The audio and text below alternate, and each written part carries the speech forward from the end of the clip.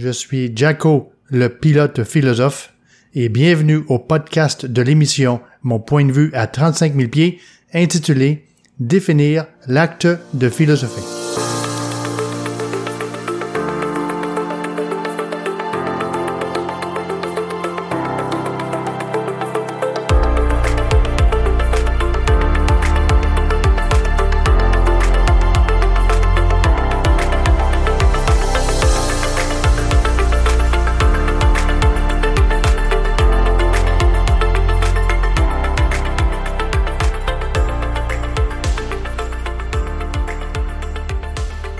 Avant de philosopher ensemble, comme je vous invite à le faire à la fin du podcast d'introduction du pilote philosophe, peut-être devrions-nous en premier lieu aborder 3 questions que je juge primordiales, soit qu'est-ce que l'acte de philosopher, pourquoi philosopher, et enfin comment philosopher.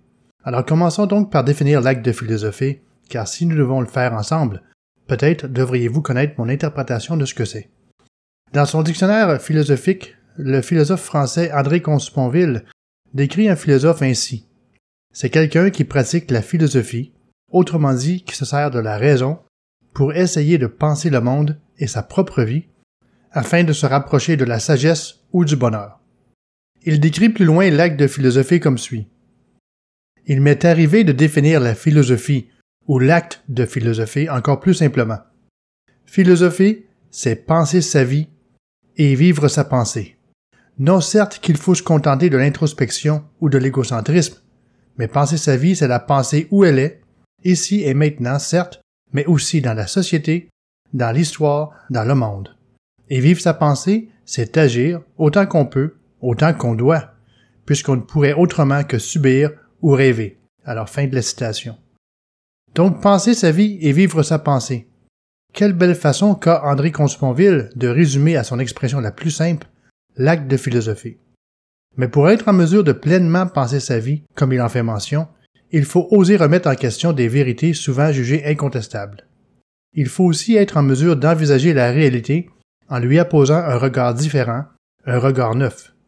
Que ce soit de s'interroger sur l'état des choses, de réfléchir sur la condition humaine, ou bien à des enjeux de société, philosopher consiste à réfléchir de façon raisonnée afin de mieux comprendre. Mais philosopher, c'est d'abord et avant tout s'interroger envers et à propos de nous-mêmes, allant même jusqu'à se remettre en question s'il le faut. Philosopher, c'est donc tenter de mieux comprendre qui nous sommes, mais plus encore, qui nous sommes en devenir. Enfin, philosopher est un exercice qu'on est très peu habitué à faire, puisqu'il peut s'avérer déstabilisant. Mais la beauté dans tout cela, c'est qu'il est donné à quiconque a le désir de philosopher d'y parvenir, car pour ce faire, on doit faire appel qu'à 2 facultés que la plupart d'entre nous possèdent, soit celle de raisonner et celle de penser. Alors dans le même ouvrage précédemment cité, André Comte-Sponville fait état du rapport entre la philosophie et la sagesse en écrivant ceci. La philosophie est la doctrine et l'exercice de la sagesse, non simple science.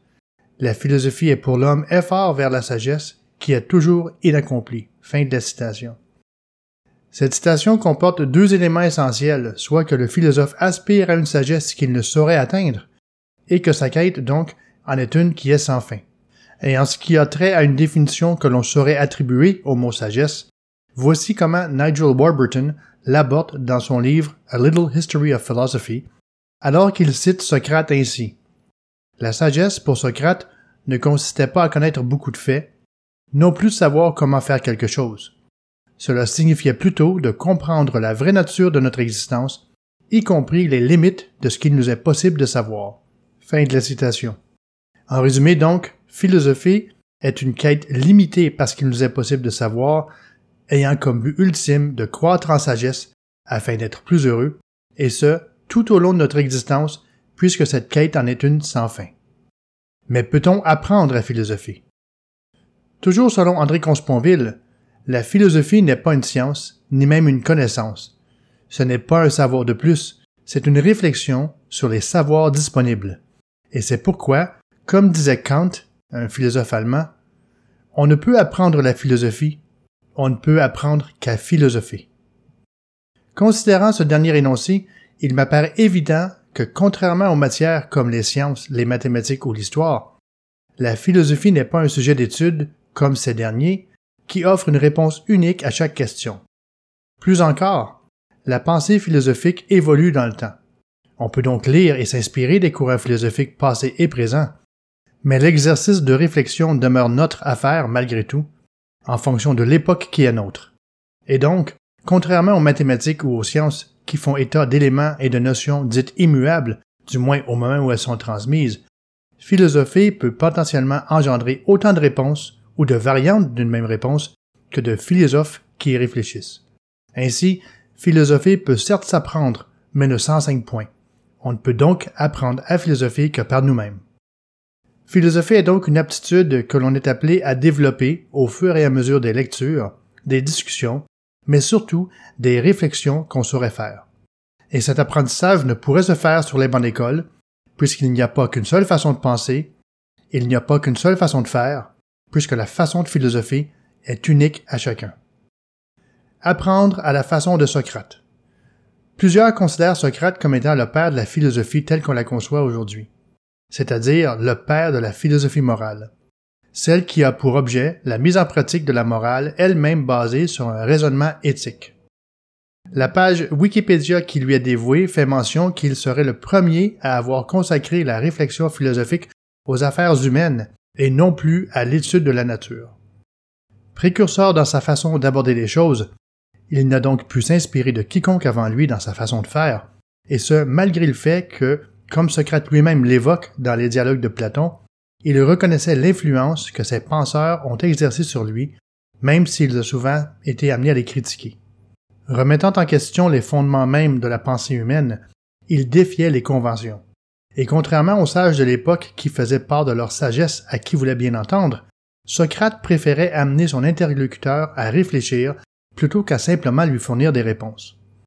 À la même page Wikipédia lui étant consacrée, il est mentionné de Socrate « Il est le premier philosophe tel que le définit pour la première fois Platon dans le Banquet, c'est-à-dire celui qui est non sage, mais qui désire la sagesse, sachant qu'il ne l'a pas. » C'est donc ce qui le différenciait d'autres grands penseurs qui l'ont précédé. À ce jour, plusieurs considèrent d'ailleurs qu'il existe l'époque présocratique, reconnaissant l'impact qu'il a eu sur la philosophie antique et qui se ressent jusqu'à ce jour. Ainsi, quoique Socrate exhibe une certaine sagesse, tout comme les grands penseurs qui l'avaient précédé, il se voulait donc plutôt philosophe que sage. Puisque Socrate vécut il y a plus de 2400 ans, c'est donc dire que l'acte de philosopher n'est pas nouveau. Et comme j'en ai déjà fait mention, quiconque est capable de penser et de raisonner peut apprendre à philosopher. Il ne nous reste donc plus qu'à apprendre à philosopher par nous-mêmes, comme l'ont fait Socrate et d'autres après lui. N'en tient qu'à nous. Mais même si nous pouvons apprendre à philosopher, y a-t-il une raison pour laquelle on devrait le faire? Lors du prochain podcast, je répondrai à cette question, alors qu'au podcast subséquent, j'aborderai la question de comment philosopher. Ainsi, une fois le tout démystifié, vous verrez que ce n'est pas sorcier, et ça nous permettra de philosopher ensemble. En terminant, j'aimerais vous faire mention que, pour ceux que ça intéresserait, ce podcast est aussi produit en version anglaise. Pour y accéder, visitez simplement le site web thephilosophers.com. Autrement, je vous invite à consulter le site du Pilote Philosophe au lepilotephilosophe.com et y découvrir les 3 émissions podcast ainsi que le blog qui s'y trouve. Peut-être voudrez-vous aussi vous inscrire à mon bulletin d'information afin d'être à l'affût des nouveautés. Enfin, si vous aimez mes écrits et mes podcasts, informez-en votre entourage en les partageant. Ce serait grandement apprécié. À bientôt pour un autre podcast du Pilote Philosophe.